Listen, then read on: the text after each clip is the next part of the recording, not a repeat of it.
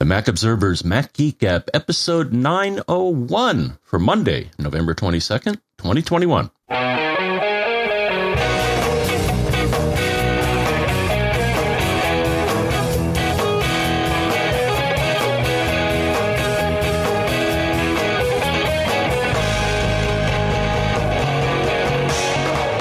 Greetings, folks, and welcome to the Mac Observer's Mac Geek Gab, the show where we are here to help. We are here to help each other. You send in your tips. You send in your questions. You send in?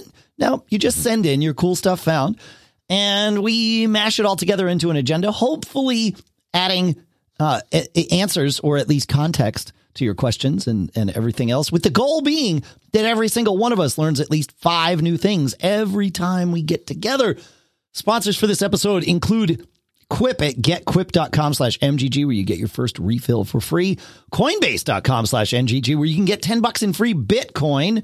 Truebill.com/MGG, saving you thousands a year. And Wealthfront.com/MGG, where you get your first 5,000 managed for free for life. We will talk more in depth about each and every one of those for you shortly here. For now, here in Durham, New Hampshire, I'm Dave Hamilton. And here in Fairfield, Connecticut, this is John F. Braun. How are we today, Mr. John F. Braun? Above average. Oh, I like to hear it. It is, I am reminded of, I believe it's, now I can't remember. Is it George Benson or Grover Washington Jr.? It's just the two of us. We have had, why can't I remember who did that song? That's interesting. That's weird for me. Huh. That's going to bother me now all day. Really, what I want to do is run to the Googles and search, but I'm not going to, because we've got this thing that you and I are doing here, John. It is just the two of us. We have had guests the last 2 weeks. I've loved having guests, and from the feedback we've gotten from everybody at, feedback at macgeekgab.com, it has not just been me that's loved it, not just us that's loved it. Everybody seems to have loved having Gary, and then a first time guest with Gary, and then a long time, almost our first guest with Pilot Pete. So yeah. So I could think of one or two. What's that? I could think of one or two people. One or two people. What? To bring on. Yeah.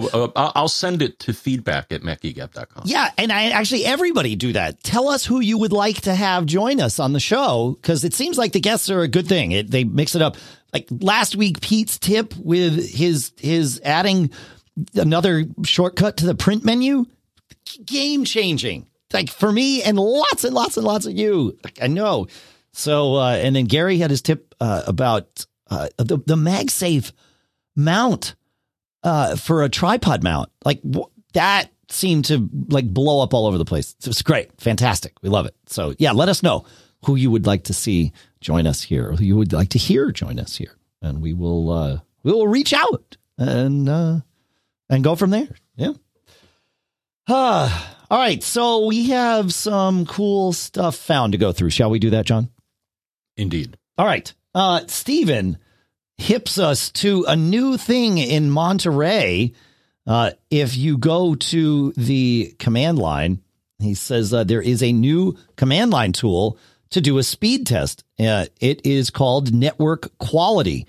And the way it's listed in Monterey, or the way it listed in the terminal, is it's all one word, Network Quality, with a capital Q. Everything else is lowercase. And it will immediately start doing a speed test.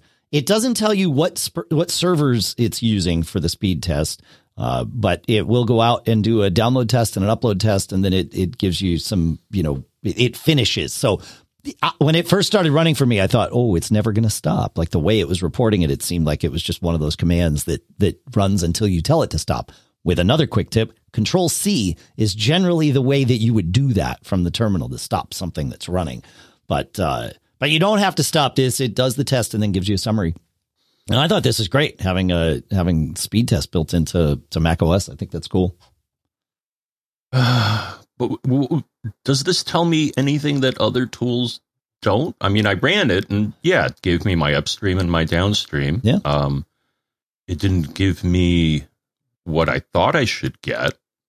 Agreed. And then I got better results with Ookla's tool. Sure. Different numbers. So Well, I think the difference is that this is now baked into every version or every computer that has Mac OS Monterey on it, right? So it doesn't give you information you can't get, but lots of people out there that don't have Ookla's command line speed test tool installed, now it absolutely gives them information they can't get. So, but yeah, you're right that Ookla's command line tool, you install Ookla's, Ookla are the people that make speedtest.net.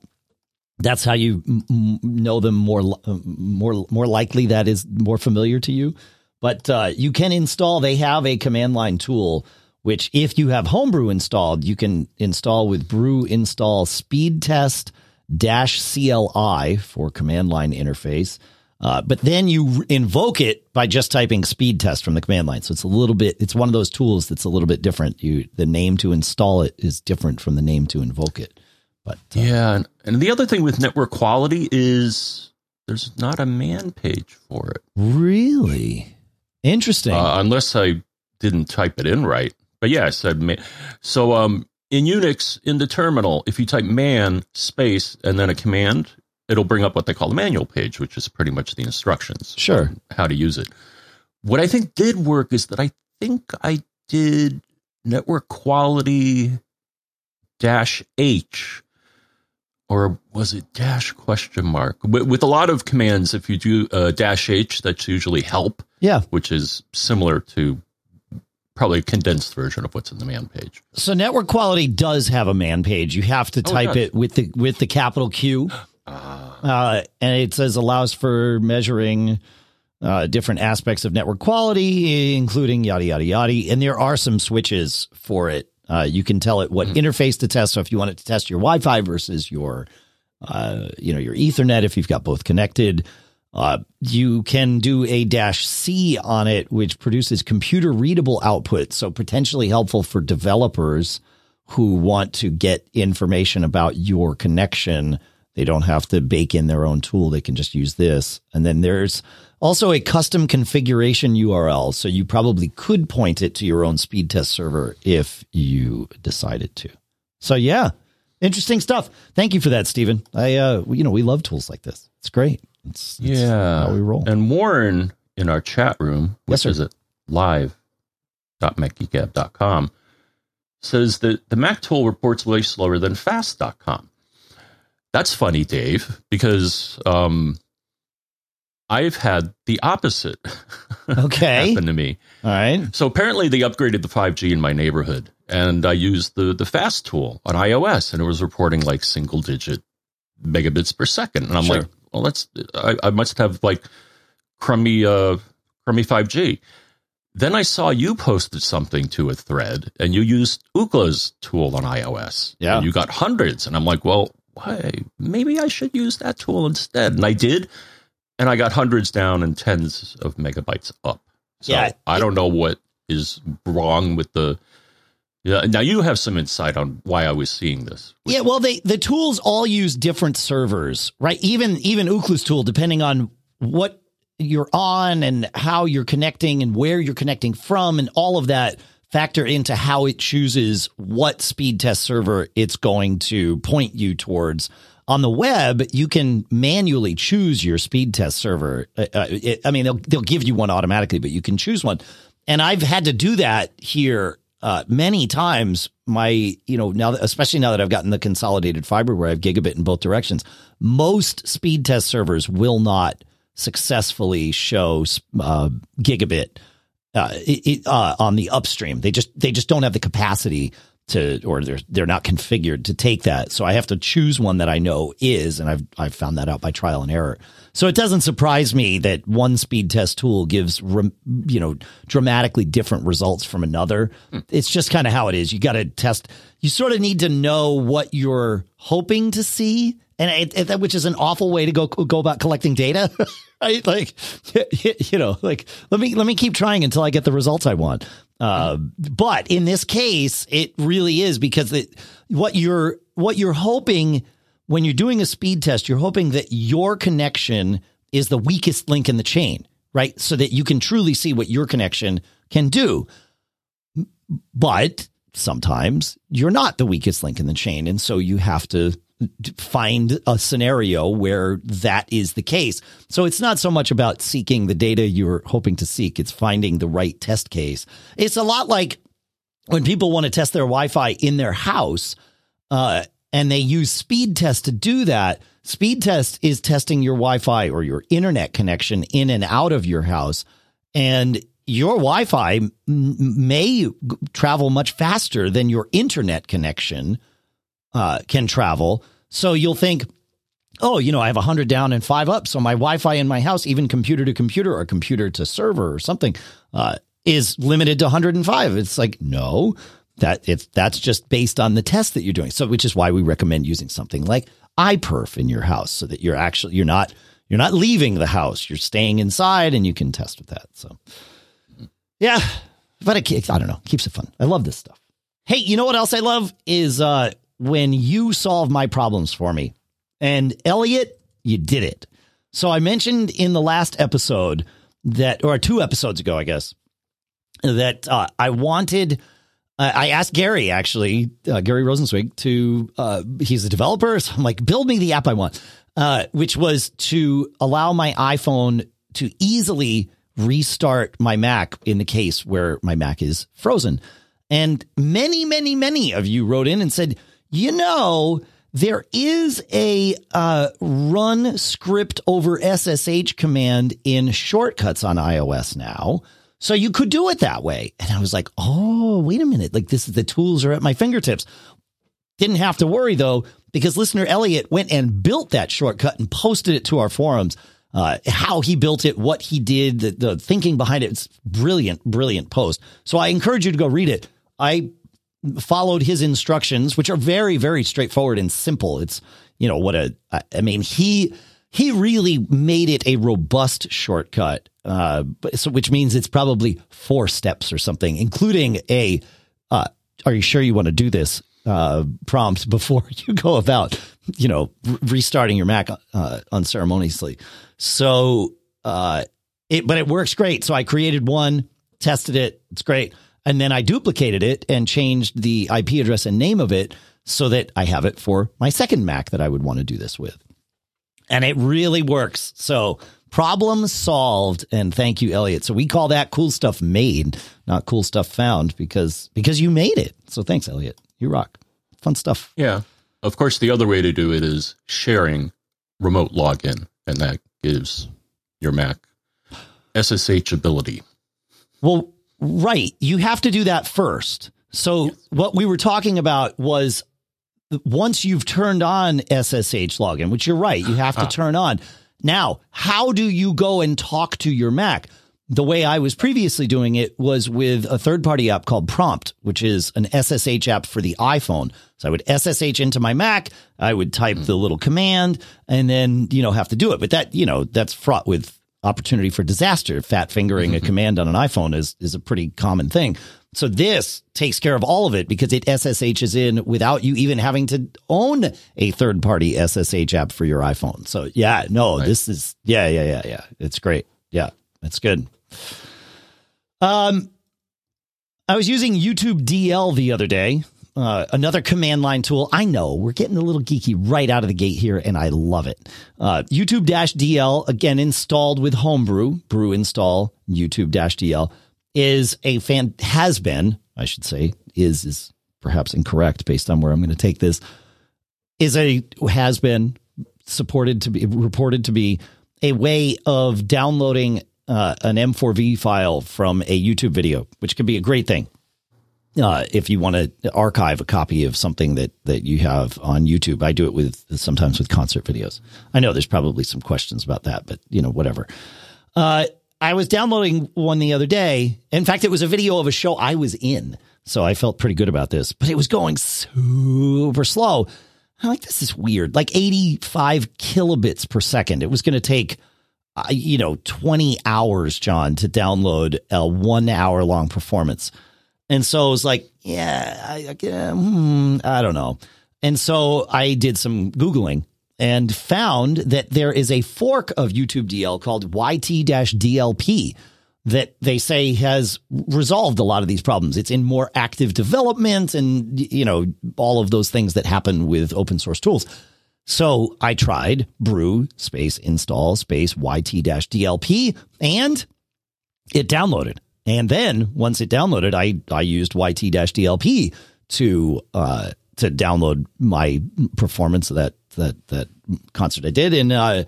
And sure enough, it came down right away. So what I'm going to have to do, though, is either reteach my fingers to type YT-DLP in the future, or uninstall YouTube-DL and then alias that command to YT-DLP so that I type it the right way.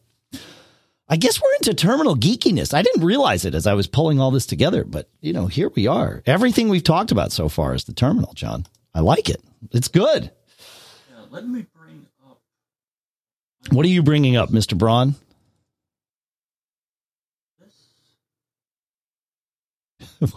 What's happening over there? What? Tell us what's on your mind. Walk us through it. To download videos in the browser, I use something called Downy. I just wanted to mention it. Oh, yeah. It works really good. Yeah. So I think Downy, I don't know about Downy specifically. I know that a lot of those GUI tools to do this are based on YouTube-DL at their core, right? Which is the open source way of slurping that down. And just so we're clear, despite the name of this tool, it's not just for YouTube. You can point a Facebook video URL at it. You can point, if it's open, a Vimeo URL. Like, I've done other things with it, and it's worked out really, really well.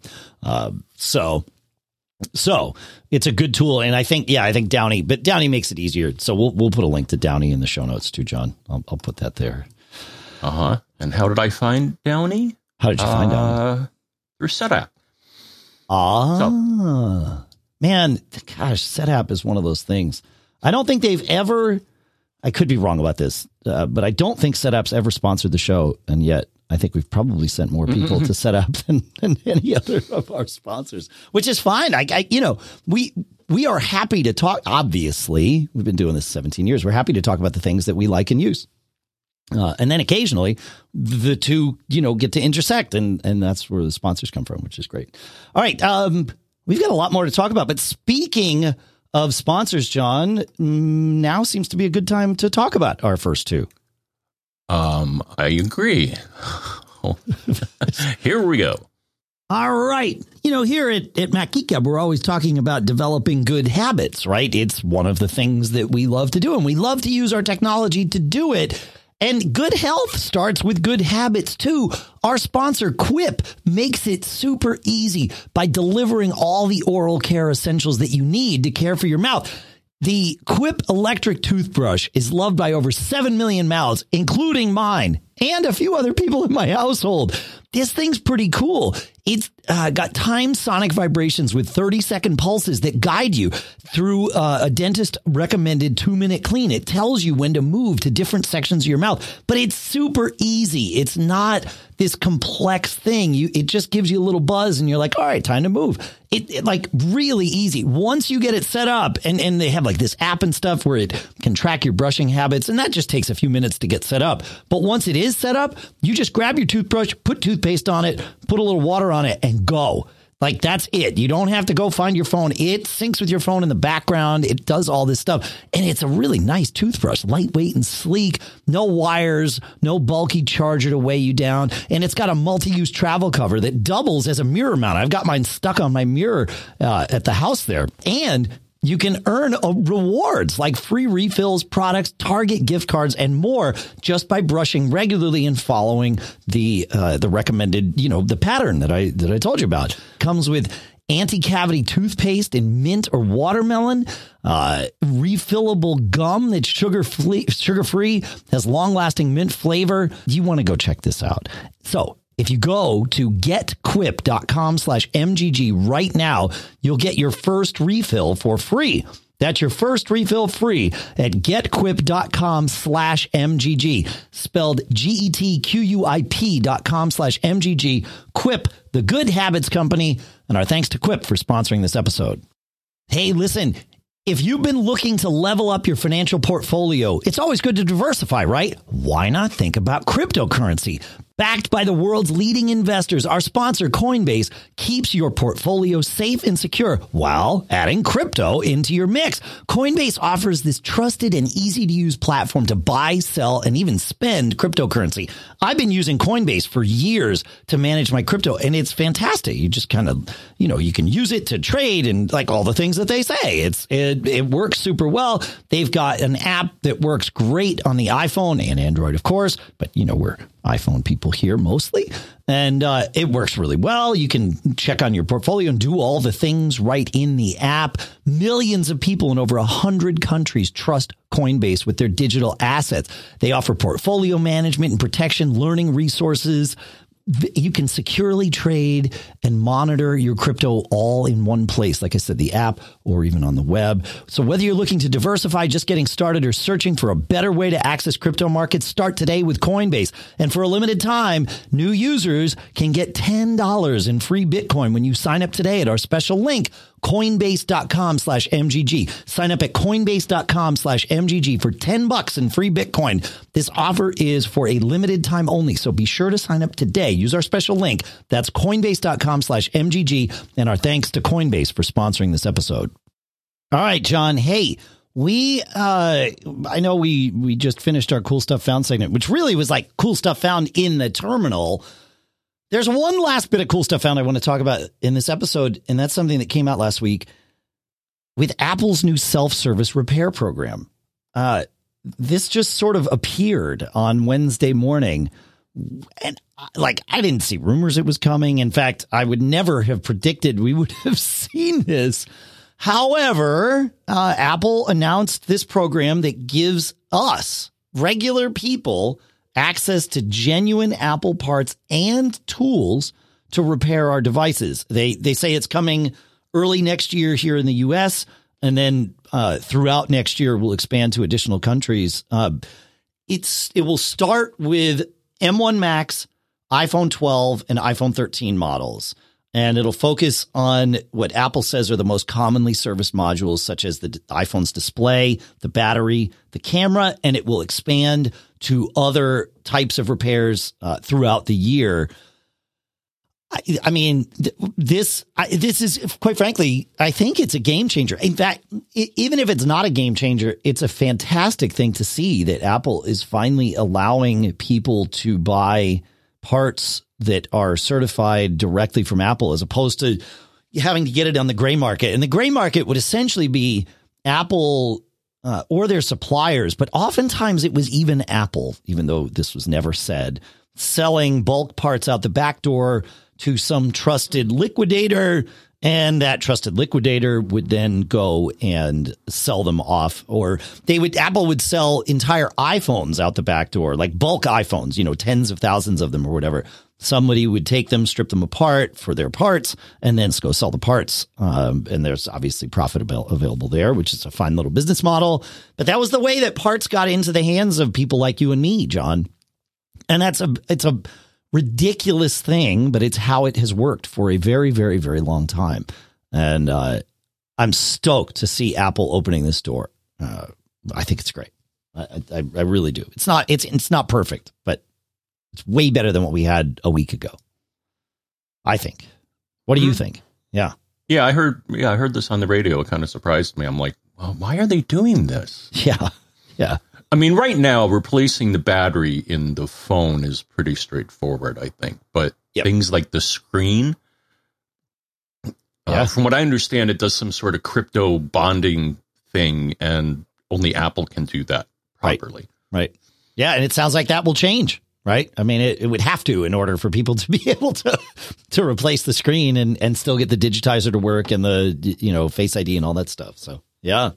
Yeah, I've only had one screen replaced. I think it was $150. I did it at one of the Apple stores. Sure.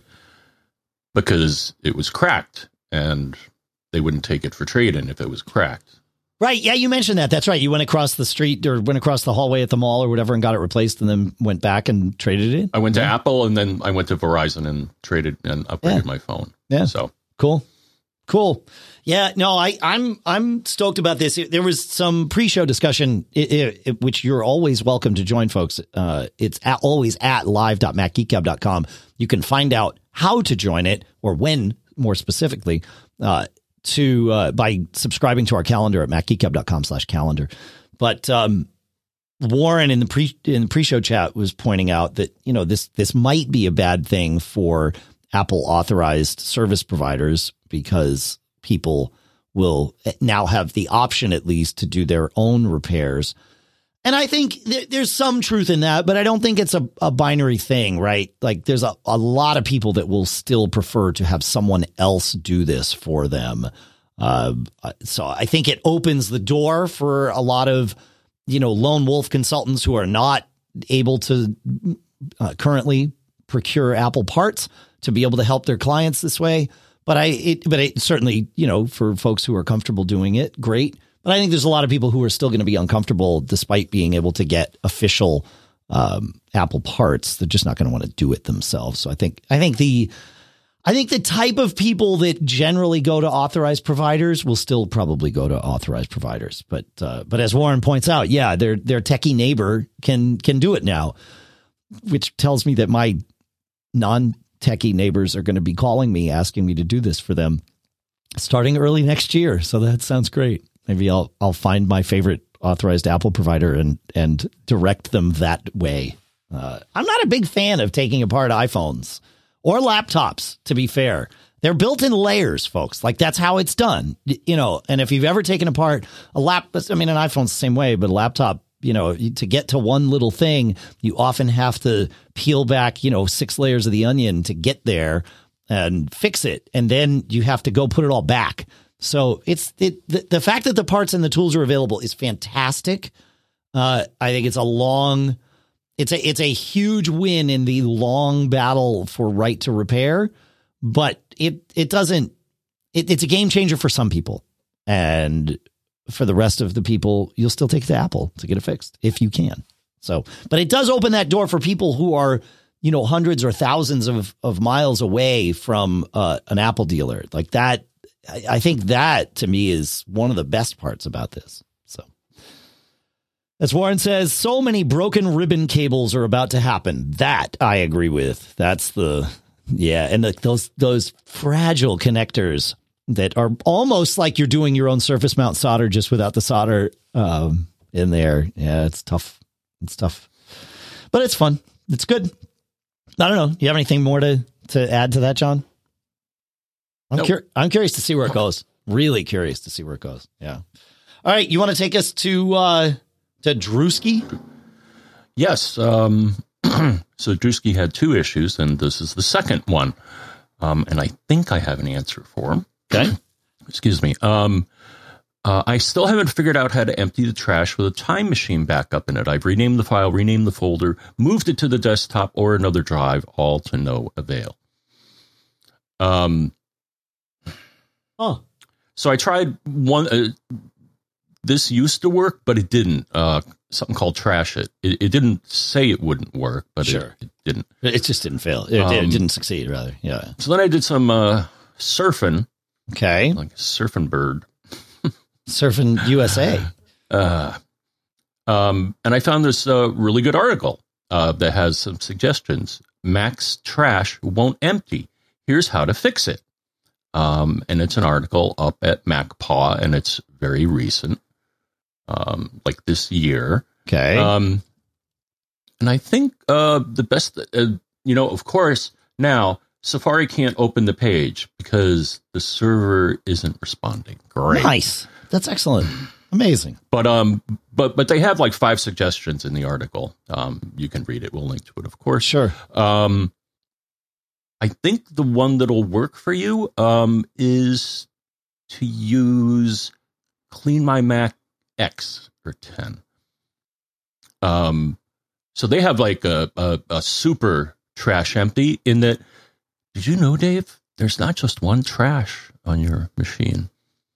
There's many trashes. There's like user trashes and system trashes. Is that what? And like music trash, photos trash. Oh, right. Yeah. So there's trashes everywhere. Clean My Mac knows about them.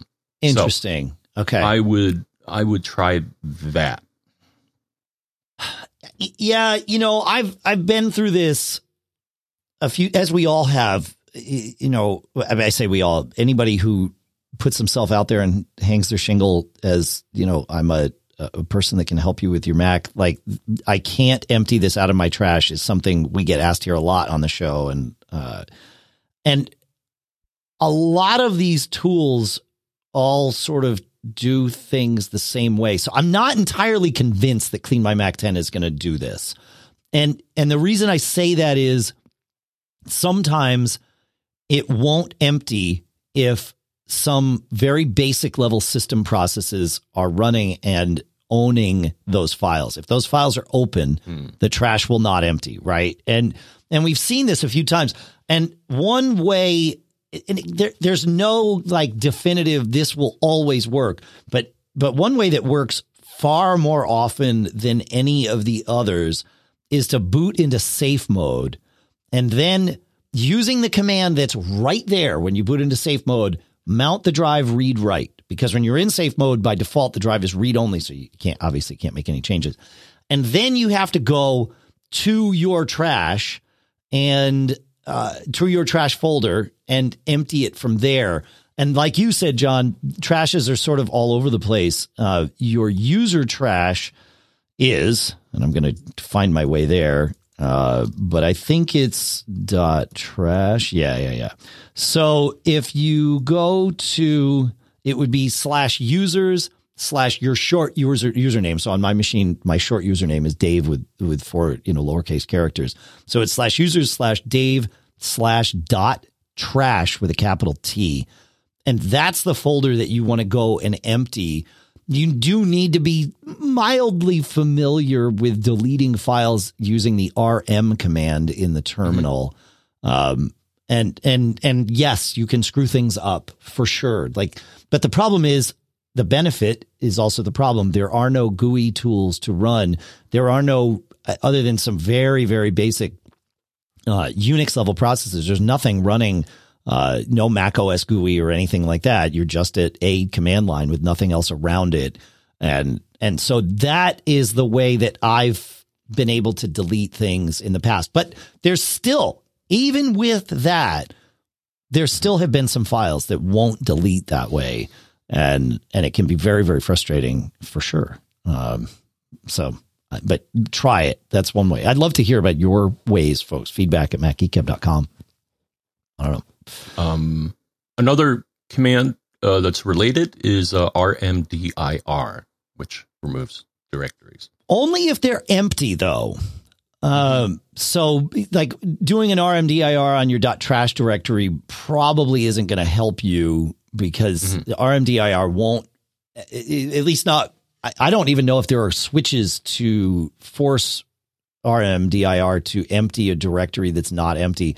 I generally use, if I need to empty directories, I will use rm space -R and then the path that I want to empty, because that will recurse through those directories, emptying their contents, and then the directory entry itself. So it kind of goes all the way deep and then comes back up through it. That's probably more relevant for this type of operation than an rmdir would be. So, man, we can't get out of the terminal. We're trapped. We're trapped in the terminal. I like it. Or maybe that's our fault. Like, it's certainly my fault. I brought us to the terminal on this question. So, and I think I might bring us to the terminal on the next one. But Warren says Onyx is something that he has used to successfully empty the trash in the past. So I'll put it out there for sure. Yeah. Anything that works, we're not proud here. We just want it to be done. All right, what do you got? Yeah, man, this was an interesting one. So, that I got that new M1 Pro based MacBook Pro recently, which I'm still liking. It's heavier than the Air. Not sure if I'll keep it or if I'll give it to my son. That jury's still out on that, but it's a great machine, obviously. The battery has been dying while it's been sleeping. But I knew it wasn't a problem, not dying, but draining rapidly, like going from, I'll put it to sleep at, 11 p.m. and it's at 70%. And the next morning it'll be at 40%, like that's not good, right? Over the course of, it was draining 2% or more per hour. This seemed like a little much. Yeah. So, but I knew it wasn't a problem with the hardware on my new M1 Pro MacBook Pro, because I was having exactly the same issue on my M1 Air. And it had only started recently. Like it was definitely a, last few weeks kind of thing, but it was certainly happening.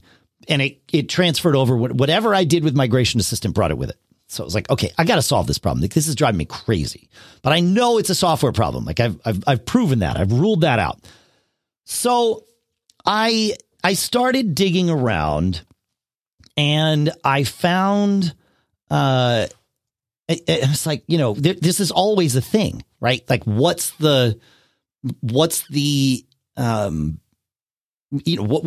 causing my battery to drain, right? We get this question a lot. So I started digging and I found a Apple discussion article with a command that I found super helpful to me. And the command, John, is here we are at the terminal again. I know. Sorry, I guess. Not sorry. Not at all. The command is pmset, which is the power manager setter upper configurator. There you go. Better word. pmset. This will all be in the show notes. We always put commands in the show notes, so you don't have to try and interpret what we said. pmset space -g space log. And that will display a very long log of all of the power management related events. And so this was helpful. And now whenever I'm doing something with a log like that, I wind up wanting to use the pipe and a grep command so that I could, so that I can, narrow it down. So what I did was, and this is the command I'll put in the show notes, John, is I did pmset -g log pipe grep space quote, and in quotes with a capital W and a capital R, I put wake requests, because I had this feeling that my Mac was waking up during sleep. And as soon as I did that, all was revealed to me, John. And I can't believe we've been doing this show this long and I've never learned about the pmset log command. But this immediately showed me that every few seconds, my Mac was waking up so that an operation from an app could run. Now, this made it super easy because I deleted the app and my problems were gone. Here's the interesting part about this. The app was the Channels app, which is the DVR that I've been using. The DVR runs on my Synology. There is no Mac Channels app, but there is an iPhone and iPad Channels app. And because it's an M1 Mac, I can download iPad apps onto it, and I did. And for whatever reason, its clean cache operation was running every few seconds, even though it's only supposed to run in the background once every 24 hours.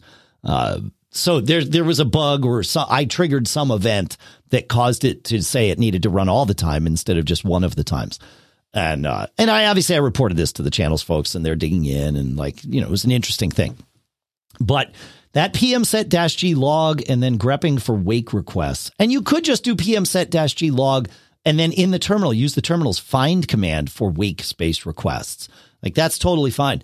But as soon as I deleted the Channels app, and then I noticed they were still happening even after I deleted and emptied the trash. So I restarted my Mac, and after that, it settled right in, and things have been totally fine. I'll put it to sleep with 70% battery and wake up, and it's got 68% battery. It's like, okay, this is how it should be. Thank goodness I found this. But yeah, that pmset command, that's what a great thing to have found. So I wanted to share. It was definitely something driving me crazy, as I know it would any of you. You don't want to see your battery just, draining like crazy during sleep. I thought it was like trying to do a time machine back. My mind was going in all the obvious places. And I proved that assumptions are not necessarily correct. So it's pretty cool though, huh? Yeah. Back in the old days, you could, I think, it doesn't work anymore. So I won't talk about using Power D. That was the old way to find out, I think, sleep and wake events. You're right. That's right. Yeah. This is different. And I don't know where you would see that log otherwise, but I stopped my search right there. So, yeah. But yeah, I know. PM set-G log. It's great. But again, you're going to want to filter it down. And so I put the command in there to show you how to filter it. It's in the show notes at macgeekgab.com. This is show 901. So you'll find them there. Cool. All right, John. Let's see if the next question brings us to the terminal. Now I'm really curious. We're on a tear here. I don't think so. Okay. Okay. All right. So Rob says, this has been bugging me for quite a while, but it reached critical status lately when I needed some files for a production class I'm teaching. When I try to connect between the machines on my small network, the system automatically logs me in on the other machine using my Apple ID and not my proper username. Note that I have a user on all my machines and is the same on each, and I never asked to log in using my Apple ID. Well, maybe it did. I click on disconnect and try to log in using my account on the machine. Almost invariably, it logs in using the Apple ID. The problem is I'm not giving access to the drives, folders, and files on the remote machine. And here I'm trying to access particular files or folders. I've given the account's Dropbox folder, and I can't get anywhere else on my remote machine. Frustrating. I'm running Big Sur on the i9 iMac and Catalina on the older MacBook Pro. My wife's iMac is running High Sierra, as is her MacBook Air. All machines are running the highest level of OS permitted by the machine or by the software in use. That last is my i9, which can't advance beyond macOS 11.4 right now because of one dongle's lack of compatibility. Oh, I hate that. Yeah. All right. At first I was like, wow, computer's like haunted or something. Yeah. Or maybe you did tell it to do this at one point. So if it's logging you in automatically, it should, as you point out, populate the user field with your username. And I verified that that's what my machine does. But the dialogue that you used to connect the server led me to the solution for this, Dave. Okay. Yeah, because this is not like I connect to my machines all the time, and I connect as a local user on that machine, despite being logged in as my Apple ID on both of them. Usually, right. I think. Mm-hmm. Yeah. Yeah. You'll notice that the dialog box that you use to log into a server also has a little checkbox. Remember this password in my keychain. Okay. So let's look at the keychain. And that's exactly what he did. So you want to go in the keychain and search for like maybe the server name. Okay. Or something that has a kind. So there's a kind column. Kind network password. Okay. And that's it. So he had an entry in his keychain that would automatically populate those fields with what at some point he must have clicked that button or that checkbox. And so it's his complaint is that it's logging in with his Apple ID, not the local ID on that device, right? Right. And it's doing that because at some point he put the username and password and said, remember it in my keychain. The Apple ID username and password. Correct. Okay. Well, I'm not. Did this solve it for him? Yes. Have we heard back? Okay. Yes. Yeah. Well, I ask because I would have, in fact, I just said, but I would have sworn that I was connecting to my other devices as my local username. But I did just go and connect to the Mini down in the office, and it connected me as my Apple ID. So I disconnected, and I then did connect as. Mm-hmm. And it let me choose, from that dialogue. And I put in my local user name and password on that machine, and it logged me in. And then when I went back, it said I was connected as my Apple ID. And there's nothing in my keychain there's one entry in my keychain for that computer, and it is with my local account username, not with my Apple ID. Okay. So there might be more to this. Let me look here. Mini Office is what it's called. Yeah, my local thing. It's logging in with account Dave, not with, my Apple ID account. Huh. Yeah, because if I go and reconnect, it's showing up as my Apple ID. But this did solve it for Rob, huh? Mm-hmm. Huh. Yeah. All right. So the moral of the story is that passwords is that the keychain may contain a login to a server. Yeah, but what I'm telling you is mine doesn't. Right. I hear what you're saying. Yeah. So I think there's more to this, but you're right. I mean, that is a great place to go and look for this. I wonder where else it's looking, because obviously I'm logged into my Apple ID. So there's some separate thing where that's the case. And now I can't log in at all. Now I seem to have broken it, but I'm not going to try and fix that while we're doing the show here. But yeah, this is interesting. I'll have to reboot this machine now that I've told it to log in that way and see. So did he did he tell it to remember to log in using his local account as opposed to his Apple ID? Was that kind of the next phase? Guessing that he deleted the entry. Yeah. And that made it act the way that he wanted. Now, do you look in all your keychains? Because there's a few different ones here. I have two. I have a login keychain and an iCloud keychain, but which are the two. I mean, there's also system roots. No, that's certificates. You're right. Those are system keychains. Let me see if there's anything there. You could be right. There is in my system keychain. It's the same entry with account name Dave, not with my Apple ID. Yeah. Right. Yeah. Interesting. I mean, it's never been a problem for me because my Apple ID is tied to the account that I want to log in as. But if I had multiple accounts on those machines, then this would be a frustration for sure. Yeah. Oh my gosh. I got some old stuff in here. Yeah. The keychain is one of those things. Nuking and paving can help. But even then, like with iCloud, things get synced back down. Sometimes you just got to go in and clean up keychain. Maybe that's one of those, Oh yeah. I got some stuff dated 2012. Yeah. Here's one. Time capsule. My time capsule is still in there. And my 802N router is still in there. Better clean that up. Time to clean it up. Yep. Mm-hmm. Yep. Yeah. I'm seeing stuff. I don't have stuff back to 2012. I've got stuff to 2018. I have an application password for my iPhone 10. So that's cool. All right. Well, I'm glad this helped Rob. Hopefully it'll help other people. I wish it, I'm not sure. It's not, like I said, it's not a problem for me, but it's one of those things. Yeah. And it's interesting to see what's in there too, it'll help you understand more how your computer works. Yeah. That's a good way of putting it. That's right. Yeah. You get to see a little bit more about how it works behind the scenes. All right. Well, now my computer's going to keep sending me dialog boxes about how it can't log into the mini office. So I'm going to be really excited about that while we're doing the show. It's a fun little thing. That'll teach me.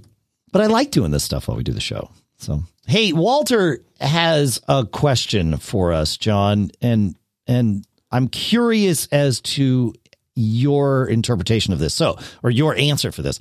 He says, I'm setting up a new time machine backup for my 2017 MacBook Pro. I put most of my time machine backups for my Apple machines on my Synology NAS, so saving them across the network. Great. I'm just curious, he asks, do you lean towards Synology doing the encryption or Time Machine doing the encryption? I've done both, and he says, I don't see a huge difference. Apple's is a little less hassle. Curious if you have an opinion on the matter. So, John, I'm curious. I have an opinion on the matter. I'm curious what your opinion on the matter is. I have Time Machine do it. You do. So you do Apple's encryption. You check the box to say encrypt my backup. Right. Yep. Yeah. So what happens is when you set up a Time Machine, there'll be an option saying encrypt backup. Sure. And then it'll ask you for a password. Yeah.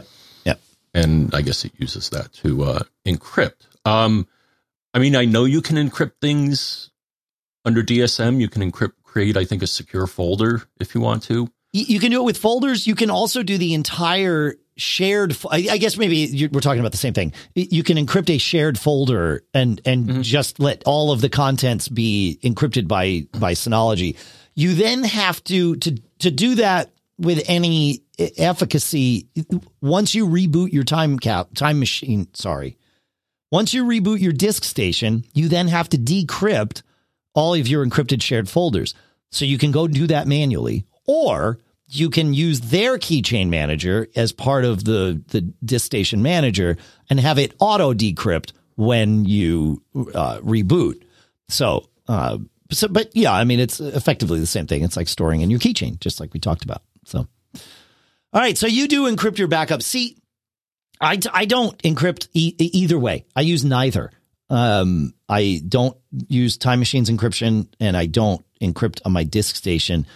And part of it's because I prioritize convenience. So I would definitely store the password somewhere, right? I would either store it if I did the Time Machine thing, I would store it in my Apple keychain. If I did the disk station thing, I would store it in that keychain because I don't want to have to think about, oh crap, I forgot to decrypt it. I haven't been backing up, right?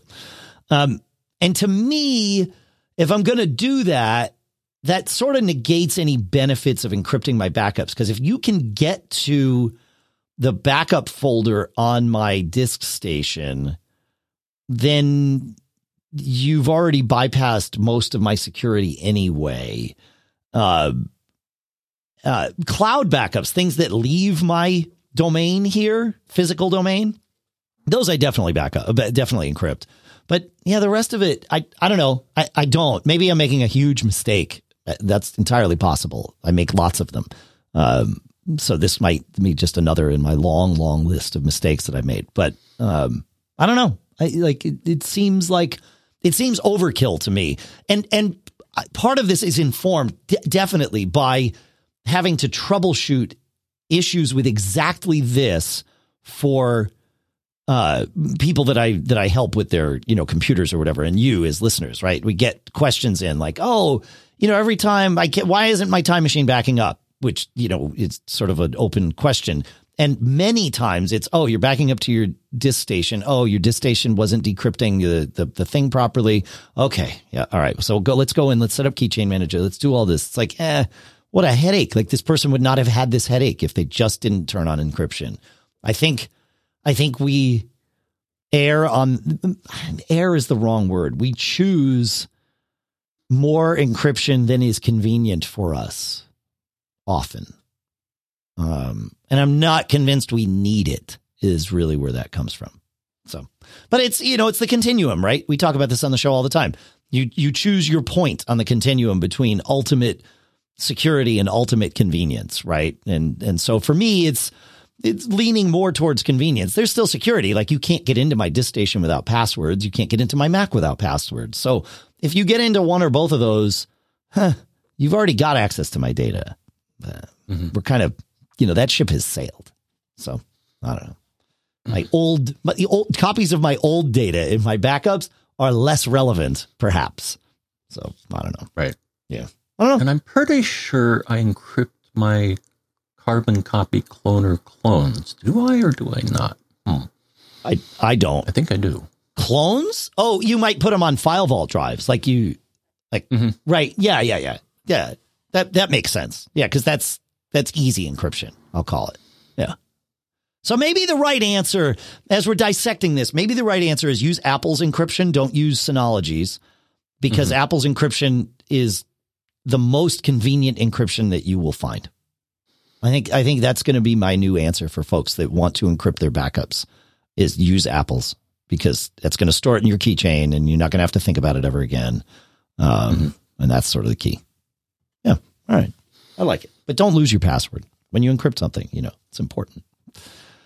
All right, we've got some follow-ups to talk about from previous episodes, that some of which reference back to some of your favorite things that we've talked about with our guests. So we've got those coming up. The next thing I'd like to do, John, is talk about our next two sponsors. All right. All right. Look, how many free trial subscriptions end up costing you hundreds, if not thousands of dollars long after you forget to cancel? If you're like me, you sign up for something, you're excited about it, and then, sometimes it sticks and that's great. And other times, not so much. But, things get going and there's lots to do, especially this time of year with the holidays. You're kind of all over the place and crazy and you forget to cancel. Truebill is the new app that helps you identify and stop paying for subscriptions you don't need, want, or you simply forgot about. On average, people save up to $720 a year with Truebill. Because companies make subscriptions hard to cancel, Truebill makes it incredibly simple. You link your accounts and Truebill will cancel your unwanted subscriptions in one tap. And your Truebill concierge is there when you need them to cancel unwanted subscriptions, so you don't have to. I started using Truebill recently. When they came on board, they encouraged us to get accounts and like all that stuff. It's amazing. Not only does it do that, but it's also tracking like spending habits, and it'll alert me when it thinks I've done something out of the ordinary, which is fantastic. I'm really loving what they're doing there with Truebill. And Truebill has over 2 million users in addition to me, and has helped save them over $100 million. Don't fall for subscription scams. Start canceling today at Truebill.com/MGG. Go right now. Truebill.com/MGG. It could save you thousands a year. Truebill.com/MGG. And our thanks to Truebill for sponsoring this episode. Hey, listen, stonks, memes, rocket ships, day trading can all be a lot of fun. But if you want to grow your long-term wealth and make it to the moon, you should open up a Wealthfront investment account today. After answering just a couple of questions, Wealthfront will build you a diversified portfolio of low-cost index funds in minutes. You can also build your own portfolio with clean energy funds, crypto trusts, cannabis, tech, and hundreds of other investments based on what you want to invest in and what you're comfortable with. Wealthfront even offers a socially responsible portfolio, which is a mix of funds built around human rights and climate change, sustainability, and diversity. You get to pick. You choose how you want to invest. Wealthfront helps you do it. And best of all, Wealthfront is totally automated. They do all the trading, all the rebalancing of your portfolio, and they even help you lower your tax bill while you invest. Wealthfront is trusted with over $27 billion in assets, helping nearly 500,000 people build their wealth. There's a different thing between making money and building wealth.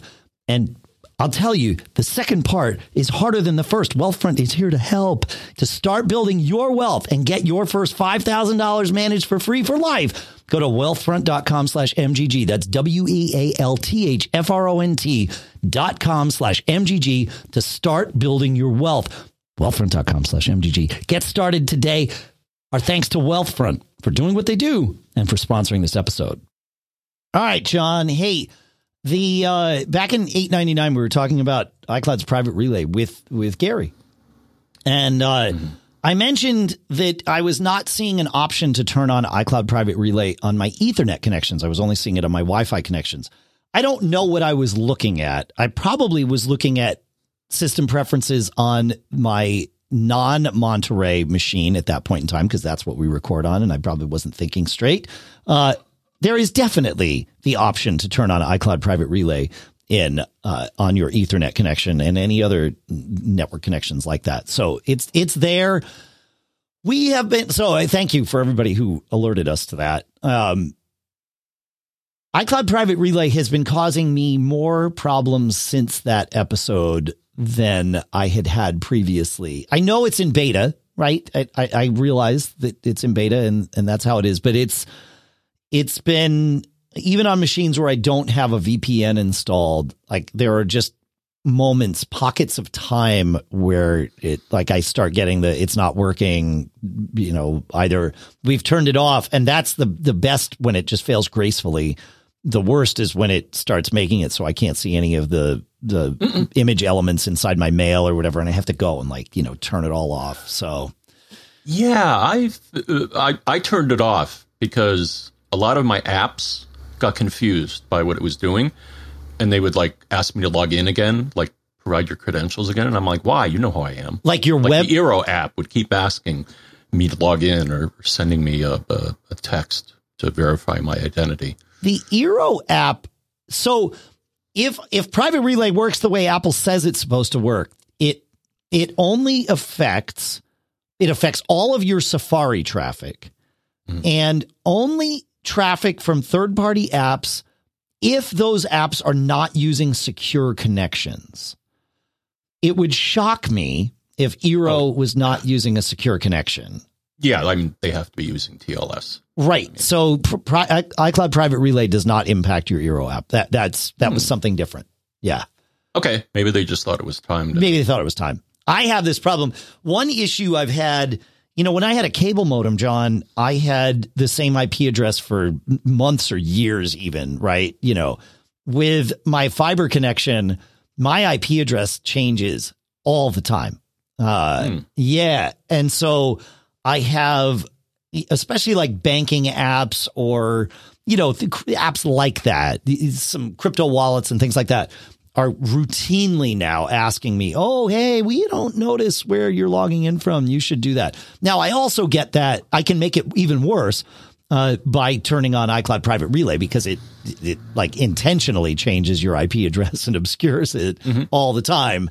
I'm curious to see how banking apps or banking websites, I should say, start dealing with that. Because that would be, it feels like there's another solution there. So, yeah. I don't know. Warren in the chat room says something, and this makes sense. He says, if Private Relay is on, you won't be able to set up some of your smart devices.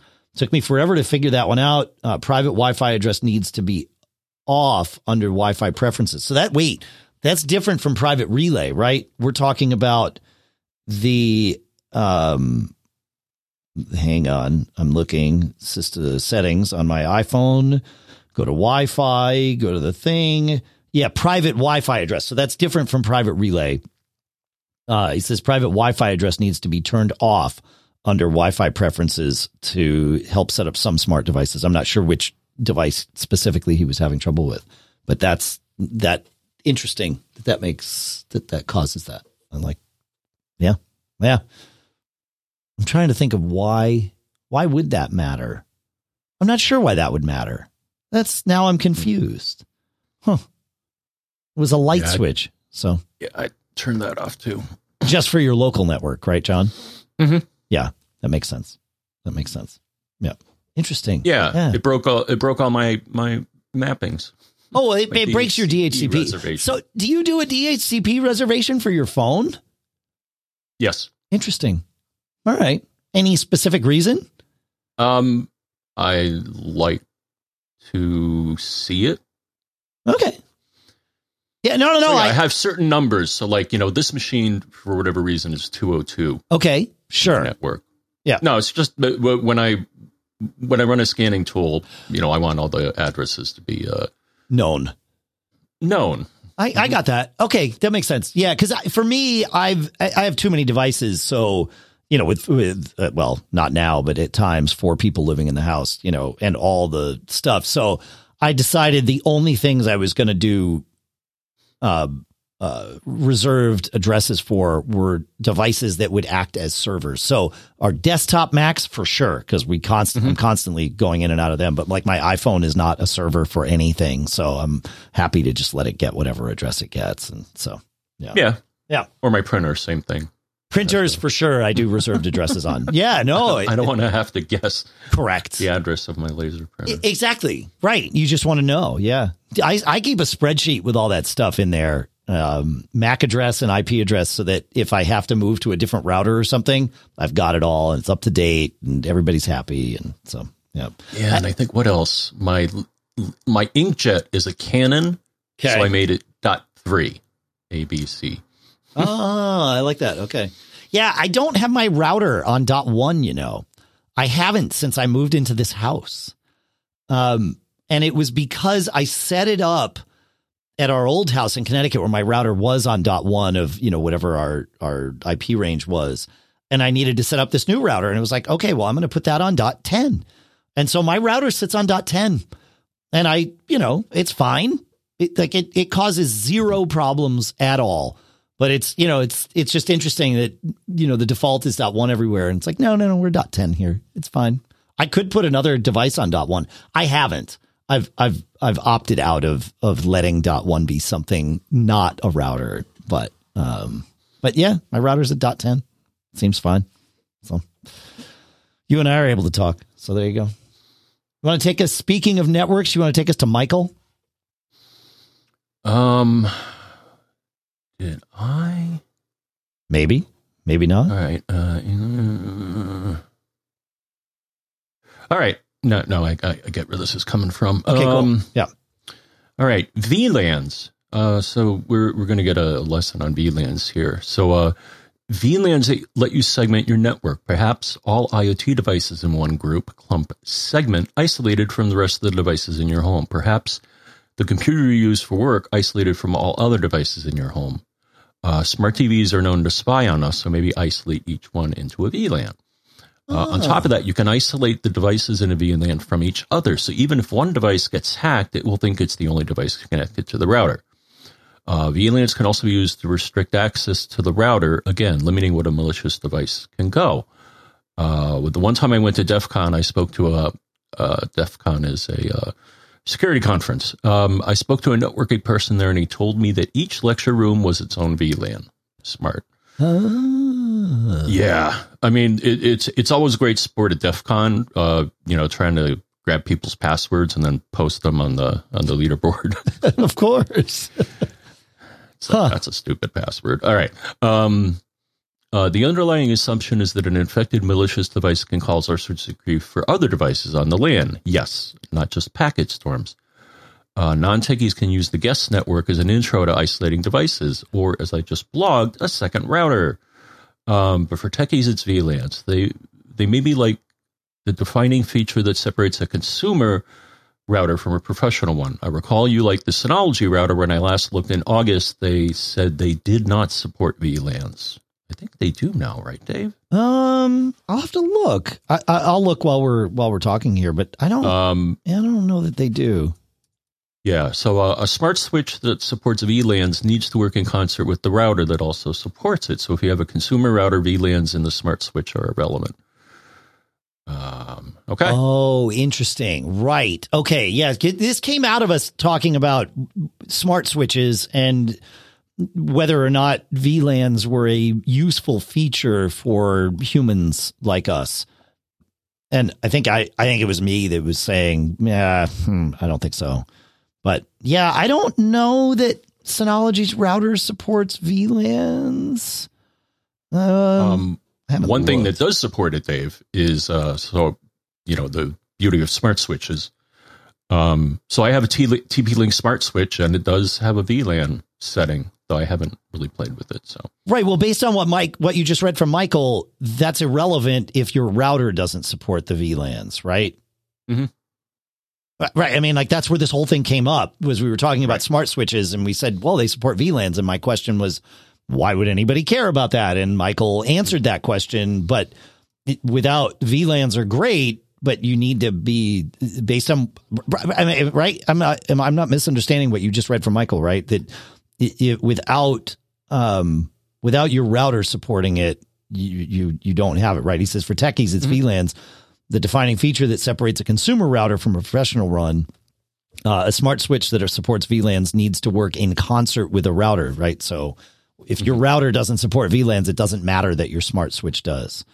Interesting. Yeah, I'm not seeing, I mean, most of our routers support VLANs in the guest network realm, right? It's a very specific use of a VLAN, but that is where that lives. I'm looking here. I'm not seeing any VLAN support in the Synology router. I did a search for VLANs and it said to go to the local network section. but I'm not seeing anything. But maybe I'm just missing something.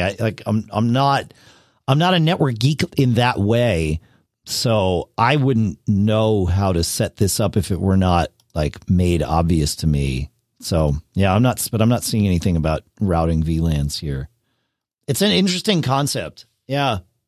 Now that you explain it, Michael, that would make a lot of sense. I'll have to look.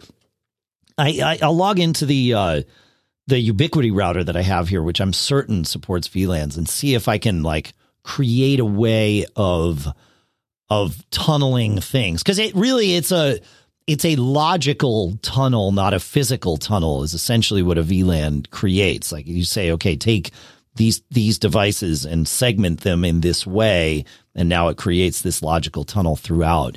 It's how VLANs work on a mesh network. It's how guest networks work on a mesh network, because all the devices are sharing the same path, but the hardware is separating them. Your networking hardware is separating them by what it knows about those devices, which is interesting. Yeah. Right.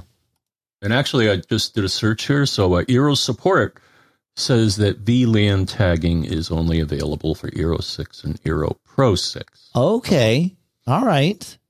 Don't you have the latest Eero? I do. Yeah, I'm not running it as my router at the moment, but it is. Yeah, I do have it. Let's see. Okay. Yeah, VLANs are supported on a Synology. What VLAN features does my Synology router support? This would be the article. Network segmentation with VLANs, no.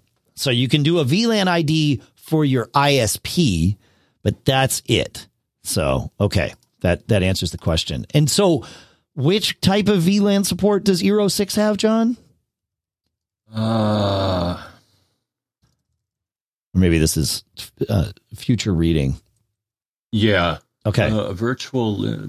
Put a link in the show notes, and we'll dig into it, and then we'll revisit if there is something there. If the Eero supports it, we'll talk about it in a future episode for sure. Yeah. One follow up that came, John, was I was asking if anyone knew. This was a geek challenge to which we got 0 answers, which was telling.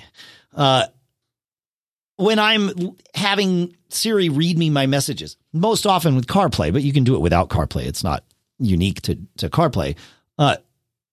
If someone sent me a message with an emoji, it would be there, right? The Siri emoji would, Siri would describe the emoji to me, winking face emoji or whatever. And so I was like, great. How do I reply with an emoji? And the answer is you can't. The issue is that when you are dictating with Siri, it is effectively funneling you through a single keyboard. And as we all know, using emojis requires jumping to a different keyboard, which is not possible when you are dictating text with Siri. So for the moment, we have no way of dictating emojis. Our long national nightmare continues. But we'll get there someday, folks. We will get there. Really? You can't just say the name of it? Like no, it'll spell it out. If I say, thanks, John, ! Space, smiley face emoji, you will get the thanks, John, with the exclamation point, as you would expect, and then the words smiley face emoji. So, yeah, it's fun. It's fun, but that's how it goes. But you can do the things that I just said, dictating the comma, the space, the exclamation point. All of that stuff works really well with Siri, and I find it helpful. Text messages are cold anyway, so to be able to add the same amount of personality to my text messages that I'm dictating that I can when I'm typing seems to be a helpful thing. So, yeah. All right, so that was that one. 2 more follow-ups before we get the hook here, John. One is from listener Donna, also back to episode 899, where we were talking about remembering how to restart your iPhone. And that is a tip that's not just for Face ID iPhones. It's for any iPhone without a mechanical home button. So the iPhone 8 and I believe the newest SE they have what's called a virtual home button generally, which is a thing that looks like a home button, but it's haptic. It's doesn't actually move. These also need this same restart procedure, which is by doing up, down, and you hit up and release, down and release, volume up, volume down, and then hold the power button.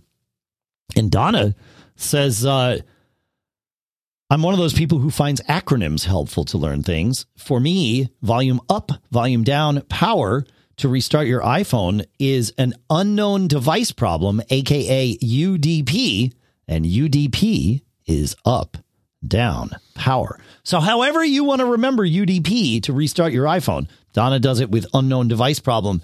Us techies that like networking stuff, especially from the terminal. See, I had to rope it back into this one too. Think about UDP packets. So maybe UDP is, just the answer you need. So there you go.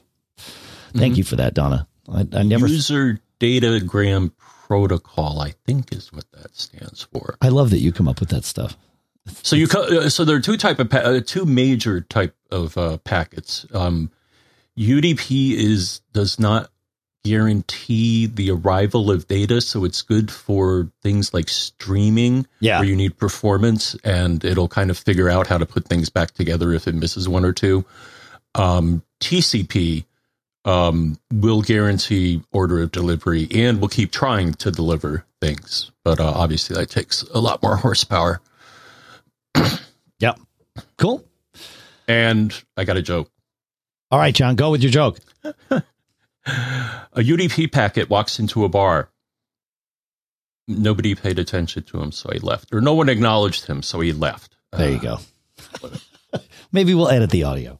Get it right. Tannel, thank you for sharing that joke. Tannel has our final segment for the show here. And Tannel says, back to show 898, where we were talking about when I got to your house, and I got a notification on my phone when I walked into your backyard that my iPad was no longer with me. Tannel wrote first that I can confirm every time I leave my Wi-Fi only iPad Pro in my car, I get the iPad left behind alert. Same with my AirPods Pro. And he says a small clarification on that. I can't see its location. I just get the notification. And that is the key. I went and looked in the Find My app on my phone. It's the no longer with you notifications that I get, not where it is, just where it was. And if you go in, you can see there's a notify when left behind option in Find My for those types of devices. And so I just, you can set it to accept at home and things like that. But that's why. Oh, John's phone's still ringing. So we'll just leave him muted until he sorts that out. All right. It looks like it stopped. Fun. We will bring in different noise because the band needs to come in from outside. Thank you for that, Tannel. That's great stuff. That nice to know that we weren't going crazy with seeing that. It's good. They're coming to get you, huh, John? I think you're still muted. There we are. All right, cool. Yeah. Thanks, everybody, for hanging out with us. Thanks, as always, for sending in all of your stuff. I hope everybody has a happy Thanksgiving if you are in the U.S. and celebrating that this week. That's what I got. You got anything else, John? Nope. All right. Make sure you check out our sponsors. As we mentioned in the episode, we have getquip.com/MGG, coinbase.com/MGG, truebill.com/MGG, and wealthfront.com/MGG. Of course, all of our sponsors are listed at macgeekgab.com/sponsors, and we keep all those deals up to date for you as well. Go subscribe on YouTube, please. macgeekgab.com/YouTube is the best way to get there. You know we've got you covered. Have fun with Thanksgiving this week. Make sure if you're traveling anywhere like I will be, that you do everything that you can to make sure that you have fun. You take care of your shoes, don't get caught. Have a good week. See you next time.